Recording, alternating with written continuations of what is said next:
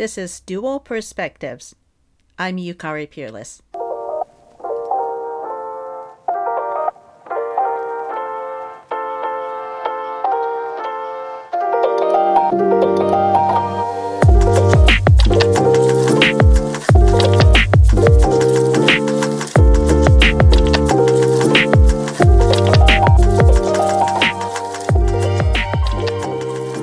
Hello, everyone, and welcome to my new podcast, Dual Perspectives.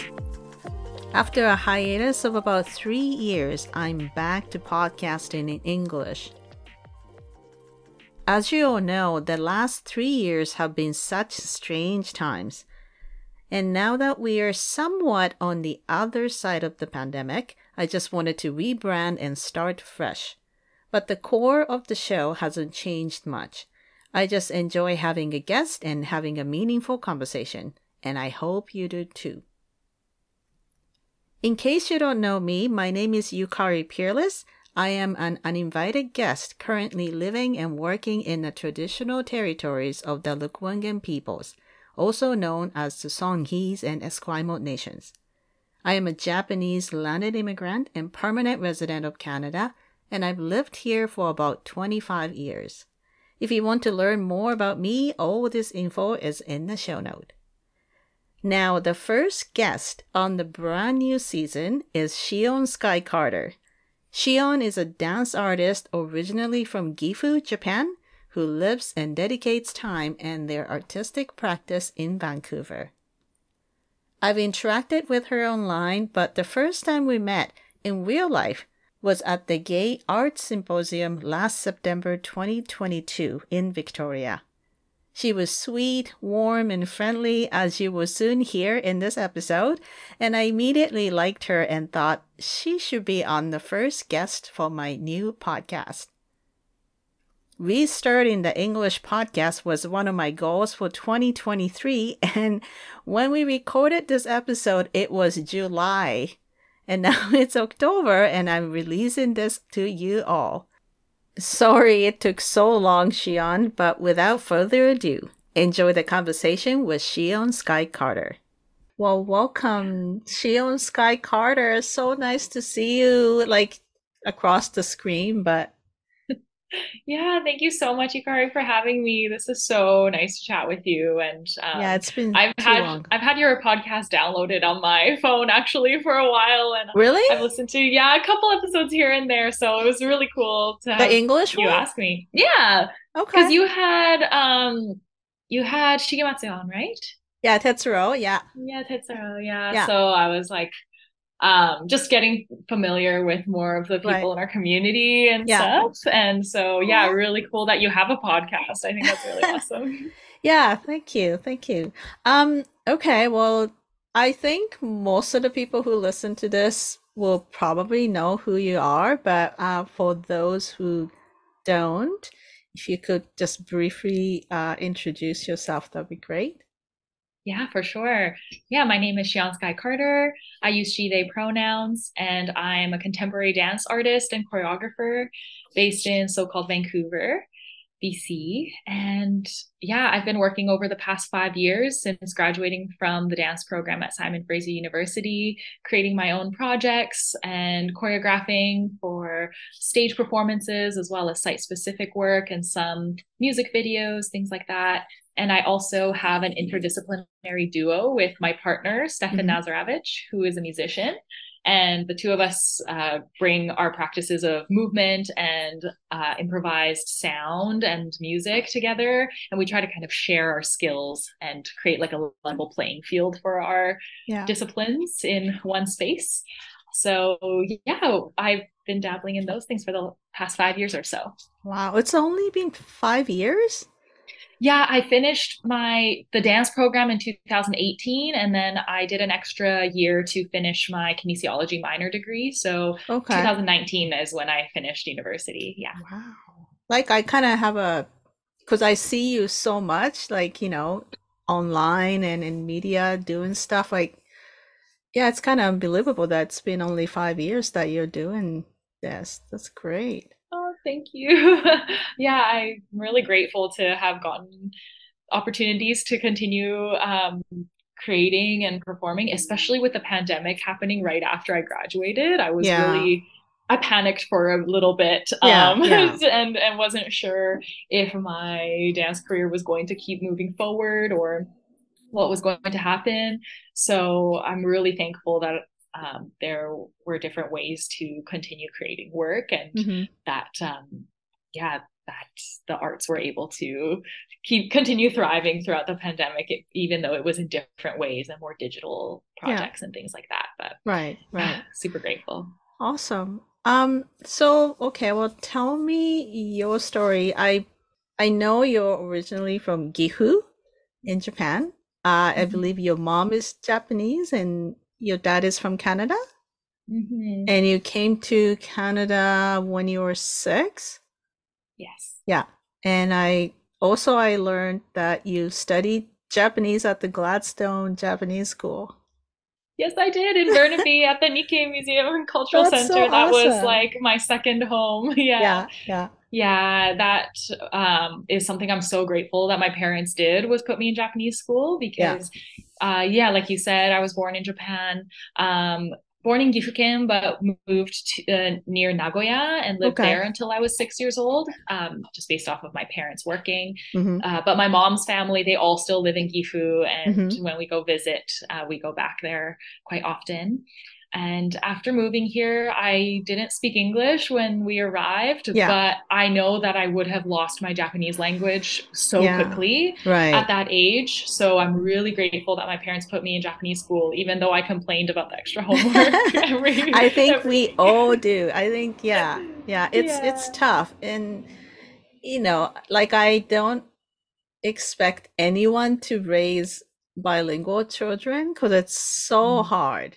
And I'm Yeah. like really I'm one of those moms who couldn't do it. Like I was like, this is so hard. I'm not gonna do it. Like Mm. so my kids don't speak Japanese. So I feel a Mhm. little bit guilty about that. But I'm like, I'm not gonna put that on the parents because it's so hard. So, for the Yeah. people who actually do raise, bilingual children, I'm like, I have to give it to them because I know how hard it is. So yeah, that's great. Yeah, yeah. And it probably helped that my dad can speak Japanese. So there was Mm, like the bit of that, I guess like both of them being able to communicate in both languages yeah, probably helped. yeah. But when I was going to Japanese school, I could see how there were a lot of kids that went to the school that were had similar family backgrounds and were Hmm. similar situations as me, and a lot of mixed kids as well. Yeah, But also to see everyone's language level be really different was yeah. really interesting too, because I felt very insecure about my Japanese level compared to some other kids who they just really took to it really well. And they were doing like debate competitions in Oh, Japanese and right. doing Yeah, high level exams. And I was a little, yeah, comparing myself yeah, yeah, to yeah. those kids. But yeah, I'm still grateful that I can communicate enough to, yeah, go to Japan and communicate Hmm. with my family and things like that. So That's great. yeah, yeah. So that's kind of how I started things. And at the Japanese school as well, at Gladstone, we did different cultural activities like Hmm. calligraphy and Yeah. uh, the tea ceremony, learning a Hmm. bit about those elements as well, which was really great because that actually ended up feeding into my adult life and into my artistic practice, Yeah. which is really cool. Yeah, I saw that yeah, you learned calligraphy.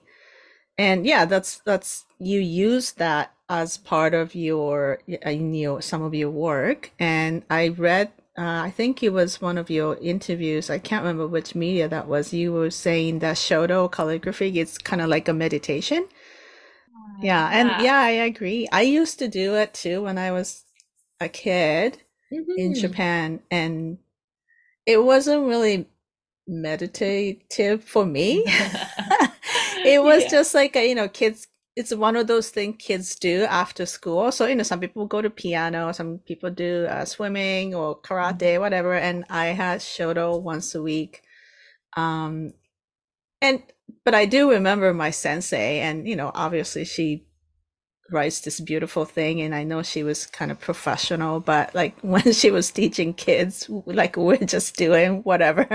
But Yeah. I still like it. And yeah, like I wouldn't call calligraphy my hobby or anything, but I like writing, brush writing is, yeah, it's very meditative. And I think you mentioned something like you had to do like one kanji or one letter for so long. You don't just write and Yeah. you don't finish, you keep doing it, right? Yeah. I don't know if that is something that is commonplace in calligraphy, the way that teachers teach calligraphy, or if it was specifically Murakami sensei at Hmm. the school that I went to. But yeah, for the lessons, it was once a week, and for the whole month, you just do the one kanji for the Wow. entire lesson. So she would continually give corrections with her red ink and Hmm. point out the shapes that could be a little bit sharper or softer, and lines that should be more connected, for Yeah, example. yeah, And so to hone in on those details, I think when I was a kid doing calligraphy at Japanese school, I didn't find it meditative.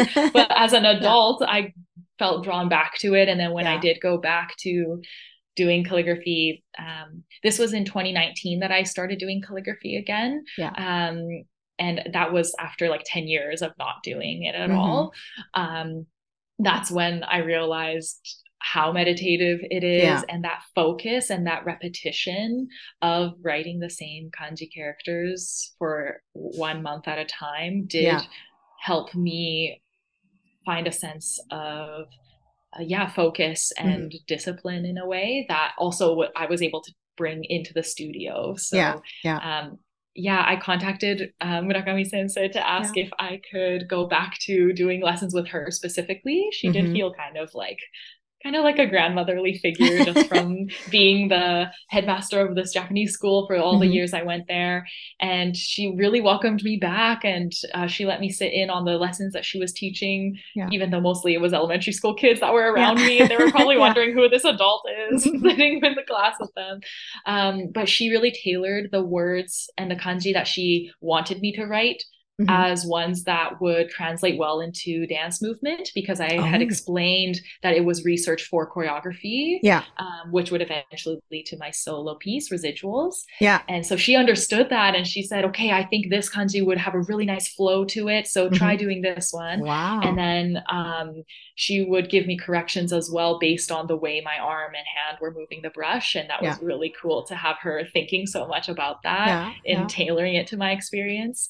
And yeah, I would go into the studio afterwards and bring all my paper with me with the Hmm. kanji on them and spread them out all over the floor, and started developing ways to embody the brushstrokes in my body. Yeah, And that was kind of the start of choreographing that piece. that's so awesome. Yeah, I haven't seen residuals yet. And we're kind of working offline to hopefully, well, I think you're coming to Victoria with that Yeah, in next it's year. it's in the works, Yeah. but yeah, the plan is to include Victoria as a stop on a small tour across Okay. Canada. So Yeah. that would be amazing. And Yeah. I know that there's such a thriving Japanese Canadian community in Victoria, and with Mhm. the history of Japanese Canadians in the city as well, it would be so special to do Yeah. it there. So we're still ironing out the details, Hmm. but that is a plan. And So exciting. yeah, I'm really excited about that. Cool. So okay, well, we just talked a little bit before we started recording, but just what have you been up to? Like this year, maybe? Yeah, Yeah. 2023 has been um, kind of a dream for me because I really wanted to travel more for my dance projects. And that was Yeah. one of my goals was, 2023, 2024, I want to travel more, share my Hmm. work with other communities and audiences. And also just I really enjoy traveling and going Yeah. to new places. So I wanted to do more of that. And this year, I think I have I will be traveling total for 5 months out of the year, Wow. which Yeah. is way more Yeah. than I've ever done. Yeah. And I'm really grateful for that. Let's see. So we started off Well, I did a little vacation to Korea and Japan with my partner Stefan in February, so that was Okay. really great. But that was just for vacation and visiting family. Hmm. And then March, April, May was traveling to Halifax to create a new live performance called Omote with Yeah. Mia Turnbull. She is that incredible visual artist and mask maker based in Halifax. So we worked over 5 weeks in Halifax Mhm. to create the choreography. Yeah. And Julie Tamiko Manning, who you also Right. know was our dramaturg, and that was so amazing. And then we performed 4 shows in Montreal and 3 shows in Toronto as part of Can Asian Dance Festival. So Yeah. that was my spring. Hmm. And that was a really amazing experience. And Mia and I are in the process of developing ideas and applying for more funding to hopefully premiere a full length, like Hmm. a longer version of the piece in Yeah. Vancouver Yeah. in 2025. So already planning 2025. So But exciting. yeah, so that would be really great to be able to share that piece on the West Coast where Hmm. my community is. And then in, oh my gosh, I'm trying to think of, yeah, June I finished my yoga teacher training, so that Oh, was, yeah, I'm now congratulations. thank you, I'm a certified yoga teacher now. That's something great to have in my back pocket. Hmm. And then July, I just spent the whole month working on a site specific piece that is choreographed by my friend, Anya Sogstad. And it's a group work that is dance happening on the beach with live violin. And we Oh, just toured and performed on in Nanaimo on Vancouver Island and Galiano Island and Bowen Island. And we do have a show in Vancouver at Second Beach, I believe, as part of Vine's Art Festival on August okay. 9th. So Wow. that will be the culmination of that work. But Hmm. that was so dreamy to just be able to dance on the beach every day. Yeah. Sounds We nice. saw whales and Oh, seals wow. and eagles and deer. It was a lot of connecting with nature Hmm. this past July. So That that was sounds really amazing. great. Yeah, thank you. That was so much fun. And now, just yesterday, I started the rehearsal process for a new short solo work that I'm commissioned to create by Dumb Instrument Dance, which is a company in Vancouver with artistic director Zine Kwan. And Zine has been a longtime colleague, and she was my mentor when I actually just graduated from university. I did a Okay. mentorship grant with her to just kind of transition into being a freelance artist. And so the two of us are going to have 2 solos in a mixed bill, in a double bill, I should say. Hmm. And I'll be working on that all through August and September. And our shows are at the end of September, beginning of Wow. October. Yeah. Busy, busy. So that's my next thing that I've Yeah. just Yeah. been diving into. That's awesome. Well, okay, well, can I go back a little bit to the piece you worked with Mia? Mm-hmm. So I want to bring up the project we didn't directly work together, but I was part of the project last year. It's called Yume Digital Dreams, and I believe that was 14, maybe 7 pairs of artists, Japanese Canadian artists paired together and they all collaborated. And that's where you met Mia, right? Did you know her before that? I did not know her before Okay. that. And Yeah. Matt Miwa and Julie Tamiko Manning, who kind of heralded the project, Yeah. sent out an email with all of the selected artists' Hmm. email addresses and their websites. So I Yeah. was looking at every single person, and as soon as I saw Mia's work, I was just completely in awe, and I immediately thought, "Oh my gosh, I really hope I get to work with Yeah, yeah, Mia." yeah. And so, yeah, I didn't know her before that digital project where these artists from across the country were brought together. And I think that's such an important thing to have been done. And I Hmm. hope that more iterations of projects like Yeah. that continue to happen, because Canada is so wide and Yeah. big that it is hard to cross paths with people who have been displaced Hmm. historically, and to have had the chance to meet so many people who I didn't know before. I really Yeah. felt like a sense of belonging and felt Yeah. like I'm a part of a community. And now when I travel to different cities, people are like, "Oh, let's do dinner, get Yeah, yeah, together yeah. and Yeah, stuff." that's You know, so we have our awesome.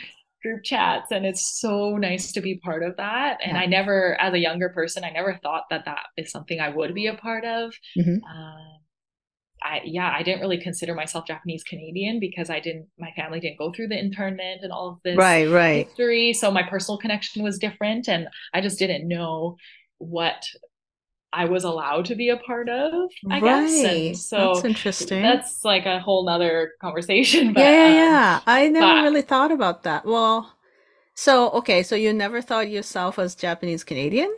not until I would say COVID happened and I started to connect with people who come from all different backgrounds and have different connections to Japanese culture in this Hmm. country. That's when I realized that the term doesn't have a specific definition. Right. And now they're also, at the gay symposium last September, we had discussions about language and about Hmm. what these identifying terms mean and how Yeah. they evolve and change. And yeah, I think now I fully do consider myself Japanese Canadian, and I Hmm. feel now that I feel part of the community, it Yeah. makes sense that there are folks from all different um, connections and backgrounds coming into Hmm. this network and connecting Yeah. with each other. And it's all about just hearing each other's stories and getting to know everyone's past and their work and what they're moving into the future as. And it's really great to kind of redefine those terms Yeah. for myself, to see it redefined for the community as well. Yeah. Yeah, it's interesting because I think it kind of all those things sort of happen around the same time. And I know there always have been Japanese Canadian artists out there, right? Like all the people we call in our community, we call them like a legacy artists or, like all the little bit older generation compared to us. And and I know they probably went through something similar, but yeah, it's really interesting. And the Yume happened, then there's the gay symposium happened, and now we kind of have that. I don't know what to call it. It's almost like this like a current or you know I don't know how to describe it, but it just this like a now big idea, and not everyone's yet part of it, and some people are still kind of away from that, but some people are like, oh, like somebody like you, like, oh, I never considered myself Japanese Canadian, but is it okay I call Japanese Canadian? Everyone's like, yeah, of course, like come on in. And Yeah, or like, exactly. I'm not even Japanese Canadian, I'm just a Japanese artist, just Yeah, happen to be living in Canada. Can I come in? And there's like, yeah, of course. And yeah, which is and it, nobody really um planned to do that. We never say, let's have this, here's our goal, let's do. That's not how we did it. It just everything happened kind of naturally. And I think it's pretty amazing, even, if I say so myself as a person who's in that community. Yeah. And yeah. going back to the Yume thing, I was just helping with the social media part of that project. And, we had like 14 artists, and I was asking Matt and Julie, how are we going to pair them? And she was like, Mm, oh, we're just going to have a Zoom meeting and see how they like. And they kind of had to pick, pick is kind of funny word, but I would like to be paired with this artist. And my yeah. second wish is this artist. And the amazing thing is almost everyone got who they wanted to be paired with. Like we Mm. didn't have to draw or anything.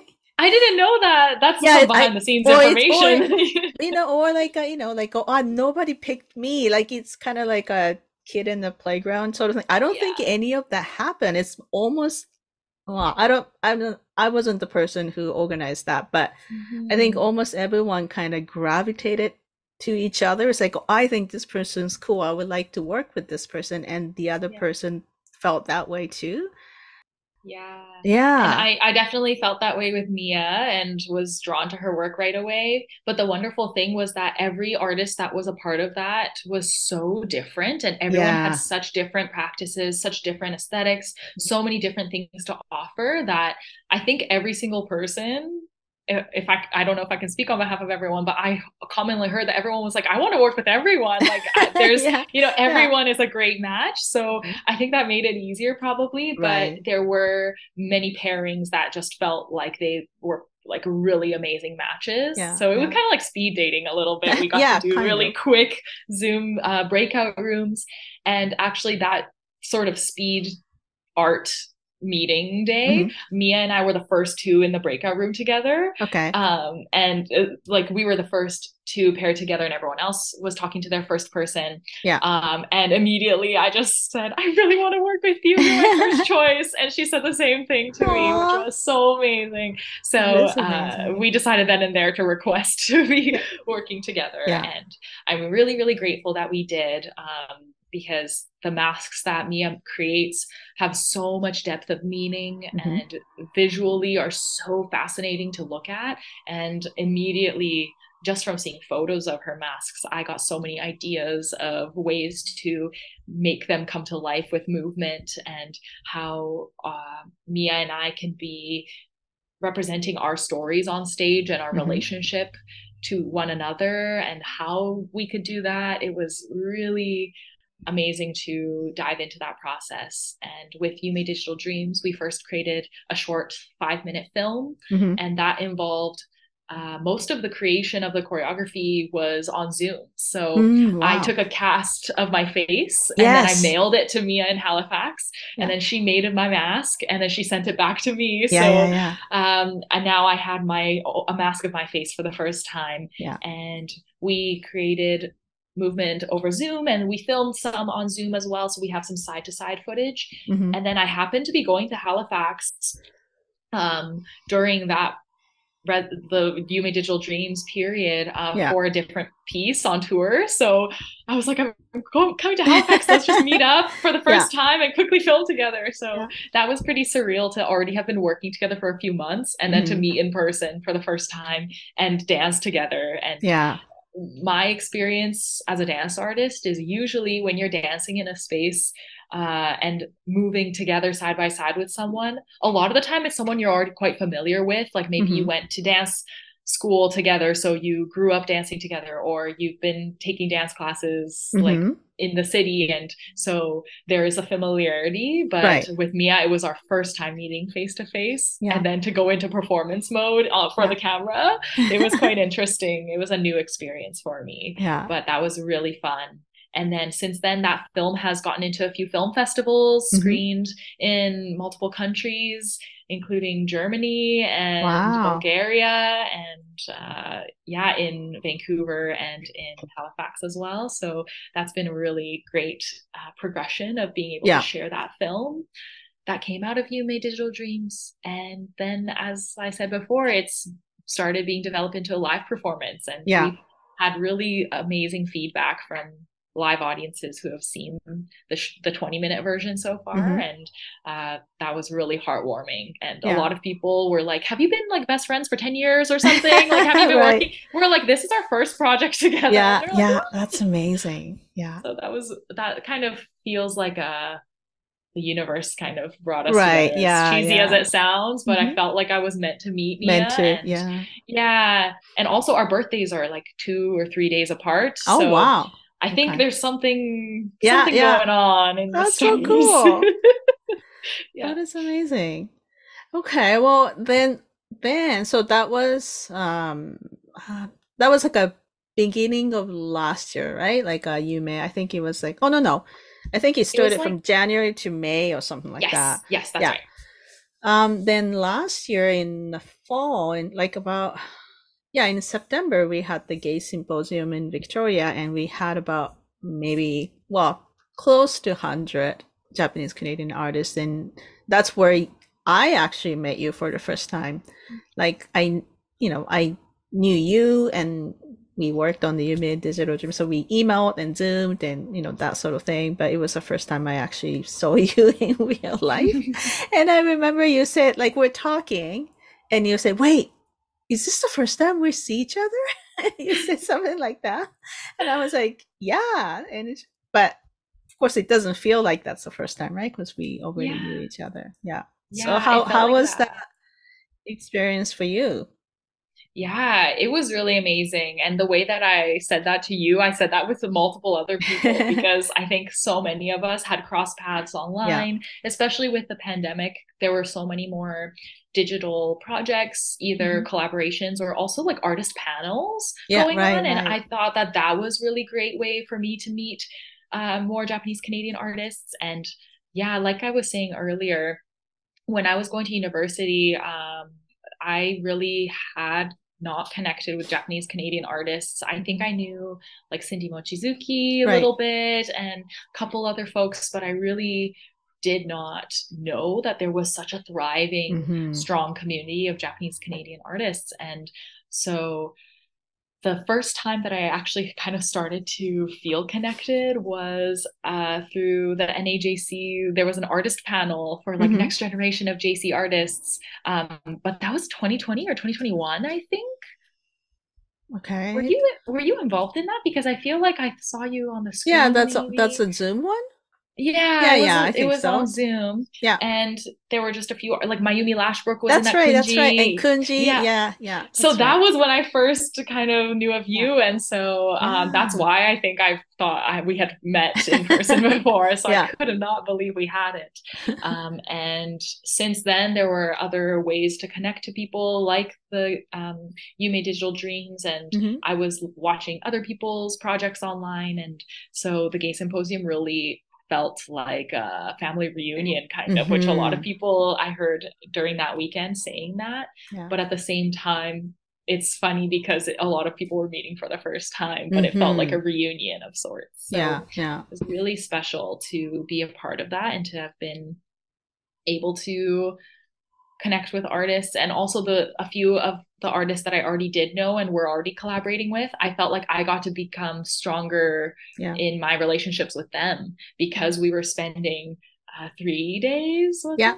it? Together in the same space. We were sharing the hotel, you know, all of the having meals together. Yeah. Those experiences are really special. And yeah, I really felt like that was a pivotal point for me to be like really grounded in myself as a Japanese Canadian Hmm. artist and to feel, yeah, really part of the community. So Oh, that was great. Yeah. that's And to, great.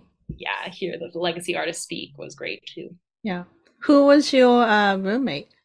Mayumi Lashbrook and Hitoko Oh, Okada, my that's buddies. awesome. Yeah, yeah. Yeah. So we That had that's the amazing thing started about this collaborating. community. There's so like again, like I keep using the word amazing. There's so many amazing artists and even if they're not artists, I think I still wanted to hang out with them because they're great Yes. people. Yes. Yeah. No, I think we're very Absolutely. lucky. I wanted to ask, like, are you going to Japan for a project? Is it next year? Yes. I'm going in October of Okay. this year. Yeah, so in a couple of months, I'll be going to Kochi with Yes. Mayumi Lashbrook Yeah. to stay at Ayumi Hamada's, who you introduced me to, Right. her That's right. I forgot washi about paper that. farm. Yes, so Yeah. you introduced us over email, and since then we've been planning the trip. There's actually another Japanese Canadian who is already there, and she's going to be there for 6 months or something. Her Oh, name is wow. Masumi Rodriguez. She lives in Okay. Montreal. I don't know if you know her, but we're going to be No. a little crew of Japanese Oh, Canadians that's at this farm great. together. Yeah. Yeah. So Yeah, it'll be that fun. that was interesting because I knew Ayumi because she studied theater in Victoria, and I know Mhm. she went back to Japan and in Kochi she was making washi paper, and Yes. then I kind of felt, and she was doing sort of theater piece using washi paper, and I was like, well, that's interesting. And then you were doing something similar with the shodo, and because there's of Mhm. course washi papers involved in that. So I was Mhm. like, I can't remember whose idea what that was. Maybe I just thought to introduce you, I or I think can't. so. Right, because I thought Because I like didn't know about the residency maybe until you you should. emailed me. That's right. And she's taking all this, not necessarily artists, but I think she was taking in like tourists or like even like foreign workers to help Mhm. in the paper farm, I guess. Like, yeah. Yes. Yeah. Then I thought to introduce you, and yeah, but at the gay symposium, the amazing thing was multiple people already knew Ayumi, and this one person was already going to Japan. There was a Alexa Hatanaka, and yeah, so she's like secretly kind of known in her community. But Yeah. yeah, that's another thing I wanted to. I really want to like Oh yeah, Ayumi came to my Japanese podcast, but I would like to have her on this one in English, and maybe she can explain more about what exactly she's doing in Japan. And because I know there are so many artists who wants to Japan and collaborate with her, but Yeah. you're going this fall. That's exciting. Yes. Yeah, we're really excited. It'll be a hands-on experience learning how to harvest the kozo plant and Yeah, learning about the whole process from plant to fiber into breaking down the plant into smaller and smaller pieces and learning what that's like and then yeah. making it into washi paper. And we hope to learn a little bit about how the washi paper then is made into kamito of thread and then into Mm, shifu, which is yeah, fabric, yeah. as that is kind of the direction that my project with Mayumi and Hitoko was going. Right, And yeah, but the washi paper is like at the heart of right. that piece, and it really is a way of connecting to Japanese cultural heritage craft Hmm, while hmm. also just getting the chance to go to Japan Yeah. for an artistic purpose. Hmm. I've only gone throughout my life to visit family. I've never been able to go for anything that's part of my career. Yeah. So I'm really excited to have this be the first step into hopefully Hmm. going to Japan for multiple dance projects. Yeah. Um, yeah, but it'll be a nice 3.5 to, I think it's a 4 week almost residency period Yeah. at the farm. And then I'll go visit my grandma after. Where is your Yeah. grandma in Gifu? She's in Gifu. Yeah. She lives in a small city called Tokishi. Okay. And so I would take the Shinkansen, I think, from Kochi and go through Nagoya and then go to Toki. Yeah, yeah, So yeah. yeah, it's nice that I'll be able to explore a bit, and probably will stay in Tokyo a little bit as well. Yeah.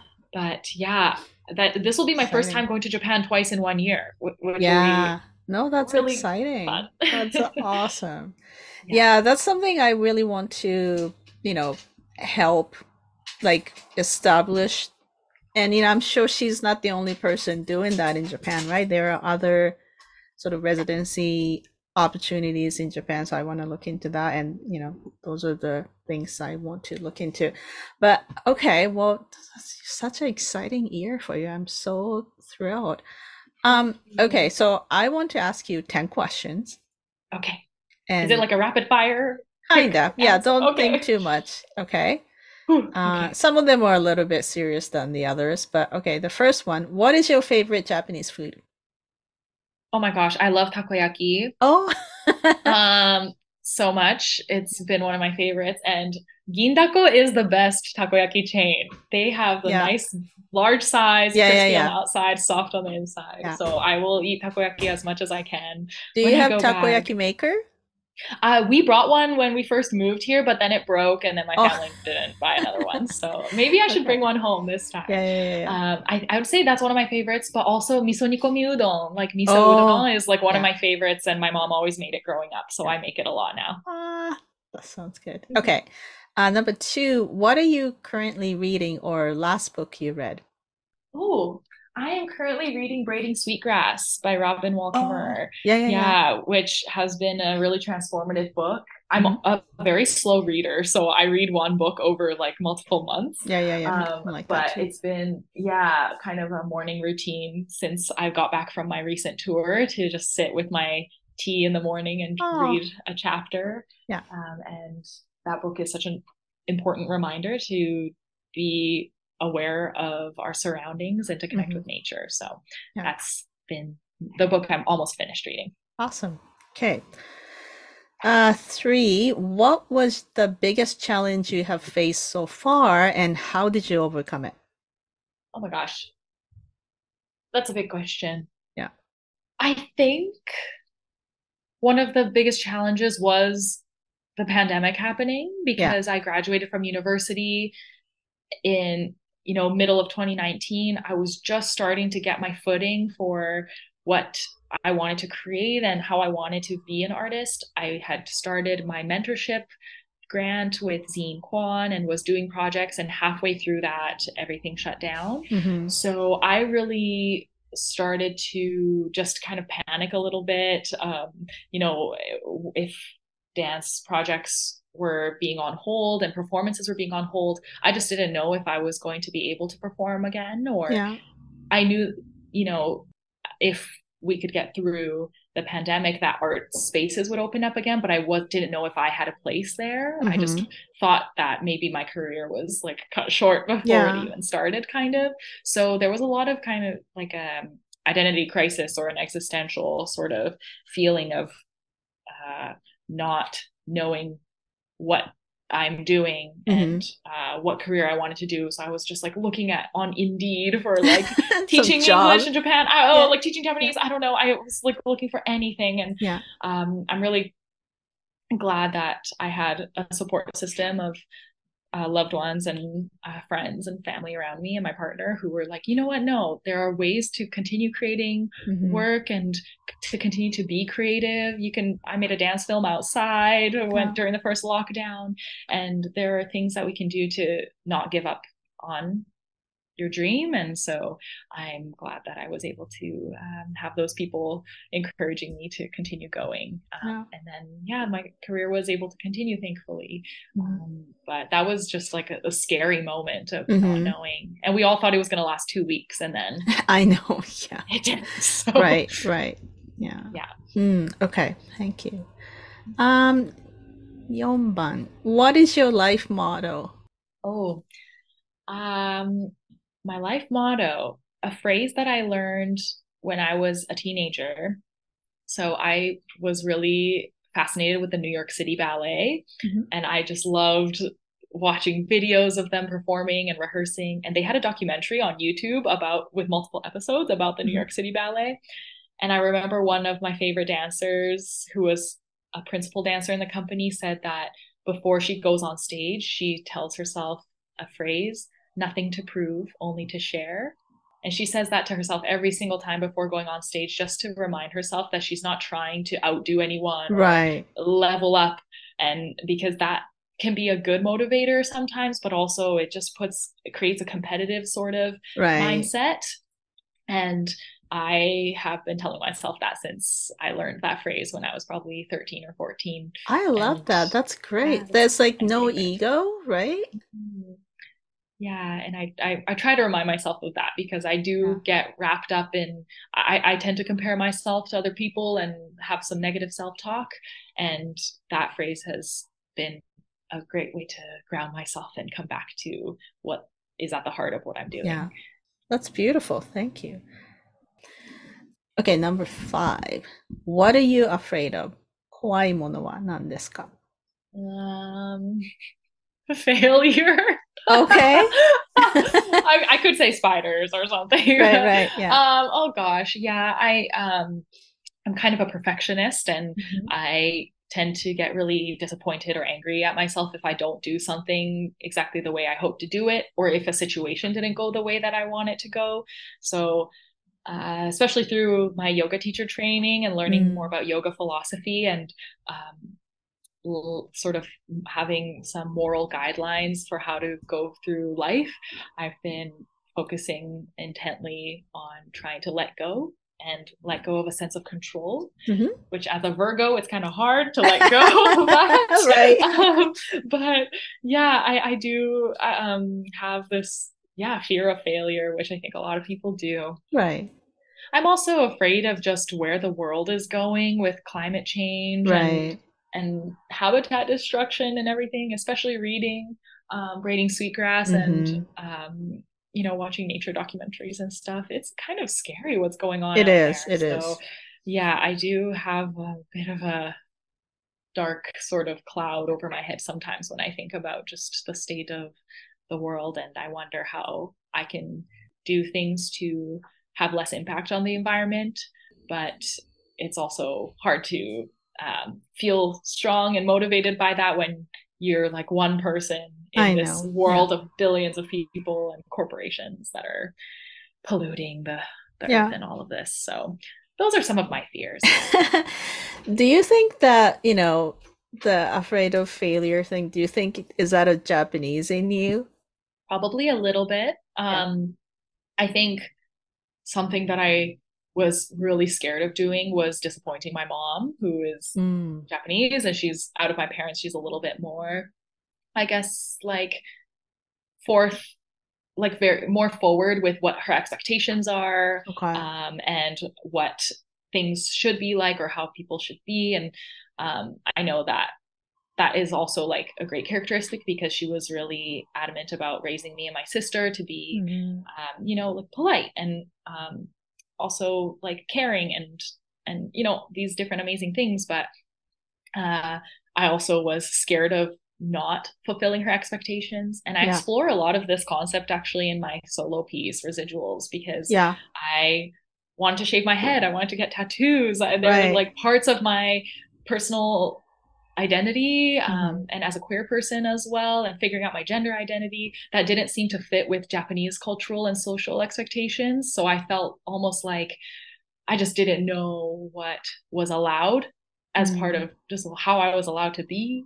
And it almost felt like there were pieces of puzzles inside of myself that didn't fit together, Mm. because of the ways that I wanted to be and the ways I wanted to live and move and express myself as I move through the world didn't seem to fit with my Japanese family's strict expectations. Right. So there was a lot of navigating the self, and I feel like it's an ongoing journey of Hmm. self-discovery.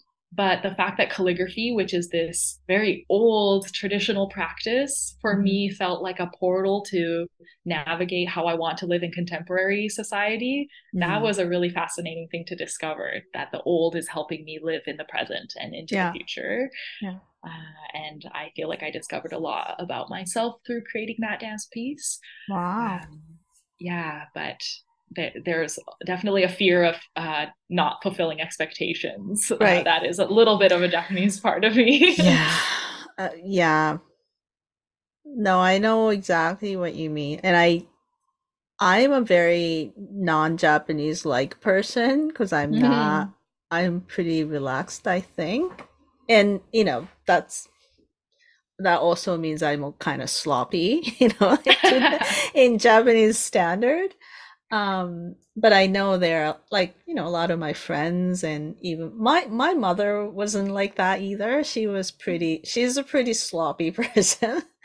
Um, kind of loosey and she would get mad at me for certain things, but it wasn't really I wouldn't really call that strict. Maybe that's why I'm like this, but Mm. I don't want to stereotype it, but in general, the tendency to tend to be a lot of, responsibility, respectfulness, and, politeness. Those things are important. And I know it's coming from a good place, but often that Mhm. can be, sort of double-edged sword, and it's tough. And I know a lot of people, struggle with that. Struggle with that. But Yeah, yeah, definitely. And I yeah. think also kids who are mixed and have Mm, Japanese ancestry and other cultural heritage as well, I felt like I was code switching or like right, perceived right. very differently depending on what space I was in and who was in the room. Yeah. So when I was with like my group of friends who were like all Asian friends, and like they would really see me like as a white person, and like also my Japanese family, they're like, I'm kanzeni gaikokujin, and like Mm, mm, I'm very foreigner vibe, and the way that I act also doesn't fit with like the Japanese standards that I could see that my family was grew up with and fulfilled. But then with um, in mostly white spaces, or with my like Canadian side of the family on my dad's side, like our Japaneseness was really highlighted, or it was yeah. like, oh, you're so polite, you're so this and Yeah. that, and I just felt like I wasn't enough of one or the other, and Right. it was like kind of a confusing melting pot of Yeah. emotions because of that as Do part you of it. get Yeah. like when you go to Japan, do people react differently to you? Like they think you're from like outside Japan? Yeah, definitely. Yeah. They ask why I can speak Japanese, or like if I went to school, Yeah. university here, and then I always have my story of like, You have to mother big, explain it. yeah, and I'm always like, oh, mother big kyoto nanode, like I'm not that good at Japanese, but I'm still studying. But I explain that I'm like, oh, my mom is from Yeah. Gifuken, and they go, oh, okay, Yeah. Yeah. so half na no, yeah, like Yeah. things like Yeah. that. I think everyone Yeah. who is sort of, and even I'm not even, I'm not technically a mixed person, but I live in Canada for so long. So when I go back, I'm, just going to the store and they notice, like, they're like, え、外国の方って言われて、外国じゃないですよ、日本人ですよって。I said, no, I'm from Japan, but I don't live here. I live in Canada. It's like, oh, なんか外人さんかと思った。Like they get that all the time. And Wow. I know every mixed person have similar experience in Japan, and even not the mixed person. So yeah, that's a completely different topic, and it's very, very Yeah. big conversation. I'm sure everyone have a lot to say about that, but yeah, we're kind of getting Yeah. used to it. And yeah, and most people have the prepared speech for that to explain themselves. Totally. Yeah. Since I Yeah. was little, developed that prepared speech. Yeah. And it's kind of like an ongoing Hmm. journey to get to a place, just a feeling within myself to just remind myself, again, there's nothing to prove, just Right. got to share who I Yeah. am. Yeah. And there's no one way to be anything Right. or anyone. So just kind of acknowledging that I am a culmination of all of these different parts of myself, whether it's my heritage, but also like my career and Hmm. my personality and all of these things. And every single person is different. So, yeah, I think that's going to be still an ongoing journey for me to feel really Yeah. grounded in my identity. But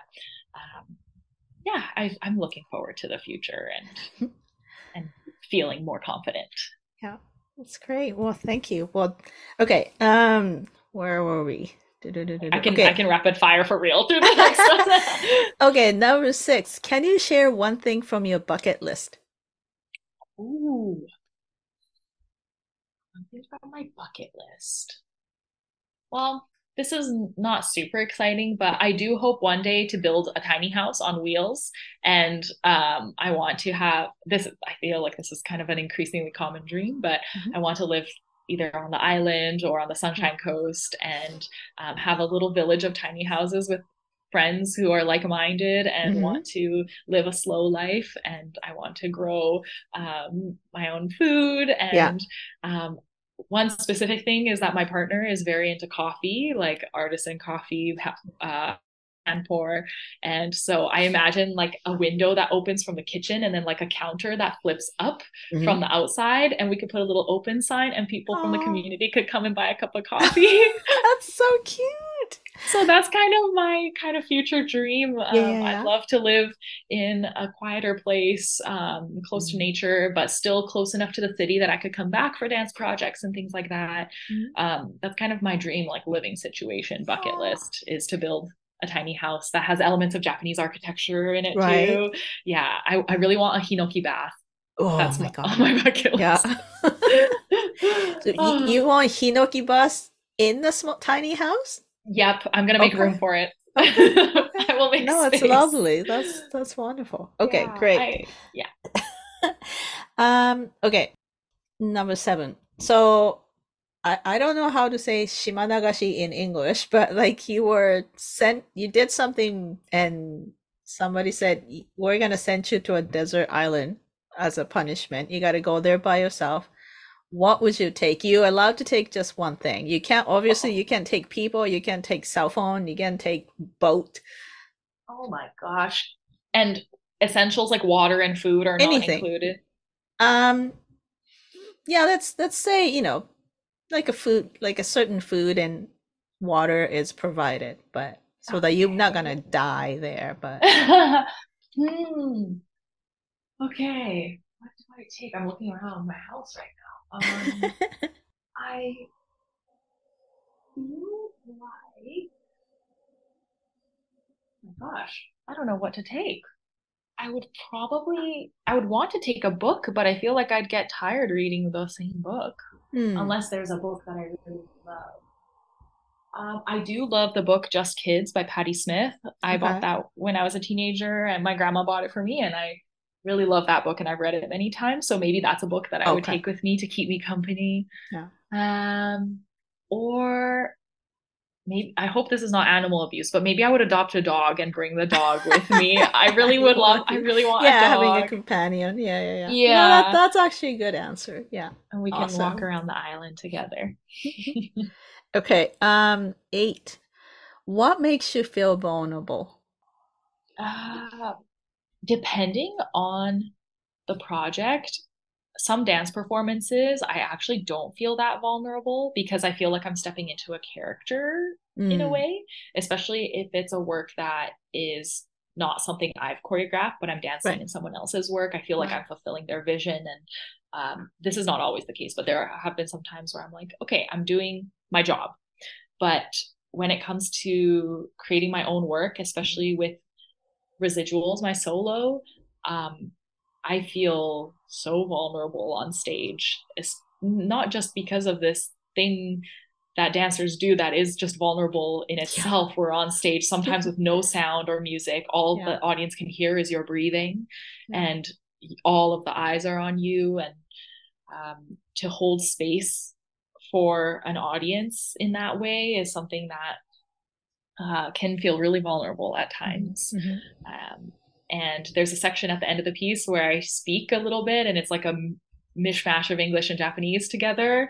And I always feel super vulnerable there Oh. because I feel like I go back a little bit into my child self where I'm mixing English and Japanese in the same sentence, and it sounds a bit messy and like maybe not grammatically correct, but it's the way that I always talked with my family. And I feel in that piece like I'm bearing my myself a Yeah. little bit, and no, a lot actually, and I feel almost like naked in a Yeah. way, even though I'm not physically naked. Yeah. Um, so that performance in particular feels quite vulnerable. Um, and other times that I feel vulnerable, I am still learning how to take up space and feel comfortable sharing stuff that's on my mind or things that I'm going Hmm. through with other people. Um, I started going to therapy maybe like 2 years ago. And that was my first time. It took me so long to even book the appointment because I was just so nervous to start going to therapy. And my family really didn't like talk about Right. therapy as something that is like a common action to do or like a common Hmm. activity to do, or that Yeah. is something that would be helpful. And um, the first free 15-minute consultation, Yeah. the therapist said, "So tell me a little bit about yourself." Yeah. And I just started sharing like my name and what I do. And I just started crying so much just Oh. from Yeah. explaining, like taking up their time by saying Yeah. that. So So is it that's, coming from like nervousness or like a feeling vulnerable? You I cried? think, yeah, I think feeling vulnerable because the only reason for that phone call and for the therapy sessions is to talk about myself. Right. And I felt like that was a scary thing to do. Right. And That's like a whole even, point, right? To take up space. yeah, Yeah. yeah. And I remember growing up, now that I reflect back after going to therapy, I noticed that growing up, I listened to a lot of what my friends were talking about, and some of them are so comfortable just saying, "Oh, I have this on my Hmm. mind," or this and this, and I was the listening person, Hmm. and I didn't often uh, take my turn because Right. I was just so scared to, Mm. and I didn't want to burden people also by taking up their time with my problems. So that's a unlearning that I'm Yeah, doing. yeah, yeah. So therapy makes me feel super vulnerable, Yeah. or just No, talking to that's friends. that's Yeah. great. Well, thank you for sharing. That's great. Okay. Number 9. What are you hooked on right now? ハマっているものは何ですか？ハマっているもの。Oh my gosh. Well, for a while, like last fall into this spring, I was really hooked on K-dramas suddenly. Like I had never watched them, and Many suddenly I people was, are, yeah. yes. And my sister watched K-dramas when Mhm. she was younger and stuff. She's younger than me, so Mhm. she always told me about it, but I was like, I just never was interested. Yeah. And the how committed I get to the story. And I'm just like alone in my room watching these K dramas and I'm like gasping and screaming based on what's happening. It's ridiculous. Yeah. But Crash Landing on You on Oh my God. Netflix. Everyone talks about that. I'm kind of like you. I'm kind of avoiding it because I know if I cross that line, I'm no one's gonna see me. And my Yeah, husband yeah. is obsessed, and he's always watching K-drama. He's always Oh telling my me you should God. really watch this. I know recommended this one, but the one I'm watching right now is even better. You should. And we recently just watched one series, and it wasn't like a romance. It was more like a action because my son Okay. was into it, and it Yeah. was interesting story. But I'm like, Cool. I'm not gonna start watching it by myself. But Yeah. there's so many people who are really into it because there's storytelling and yeah.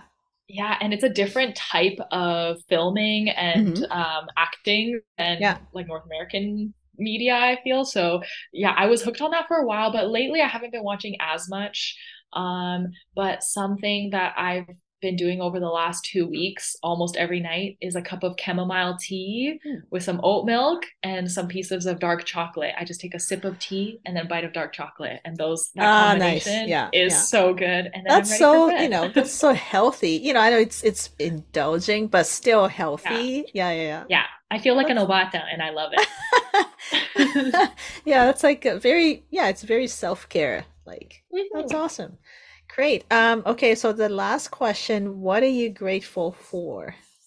Oh my gosh, so much. I'm grateful to live in Vancouver, which is such an expensive city, and there Hmm. are so many people who don't have homes Right. here. And to have a home in a neighborhood like Mount Pleasant, where I've always wanted to live, I'm Mhm. really, really grateful for that. I live in an artist apartment building, Okay. and I wouldn't be able to afford to live in this neighborhood if I didn't get support from this artist building, me Hmm. and my partner. So I'm so grateful to have a roof over my head and in this particular part of the town.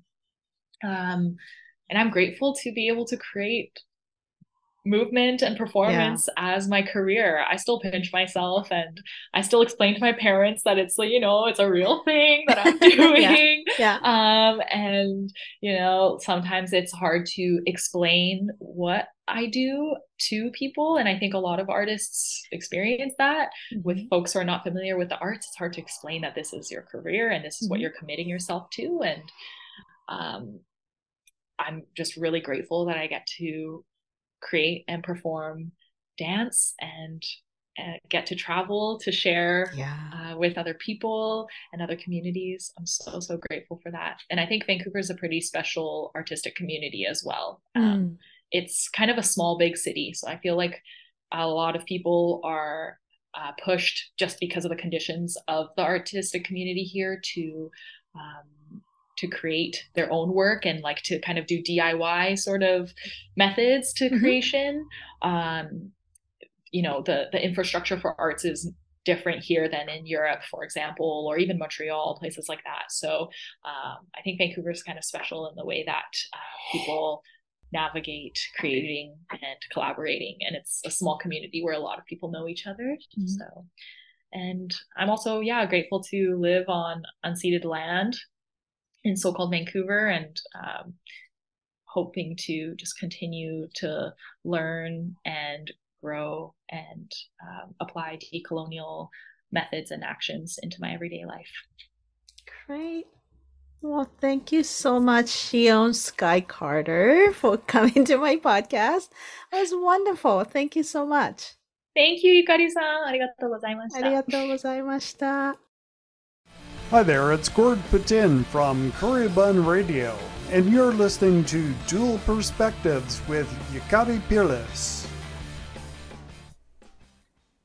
How did you like the conversation with Shion Skye Carter? I really enjoyed listening to this conversation when I was editing. I especially loved the quote, "Nothing to prove, just to share." It's such a profound reminder. I also admired and appreciated her honesty about fear and anxiety. That's the kind of conversation I'm looking for in this podcast. You can find out more about Shion and follow her on all of her social accounts through the show note. I hope you enjoyed this conversation, and if you did, please subscribe, like, and share. If you want me to make more episodes, please consider supporting me on Substack. I have English and Japanese Substack, and the English one is still brand new, but I hope to start writing more there. This episode was written, created, and edited by me, Yukari Peerless, in the traditional unceded territories of the Lekwungen people, also known as Victoria, BC. The music is courtesy of Pump Up the Mind. I will see you next time. Until then, thank you for listening.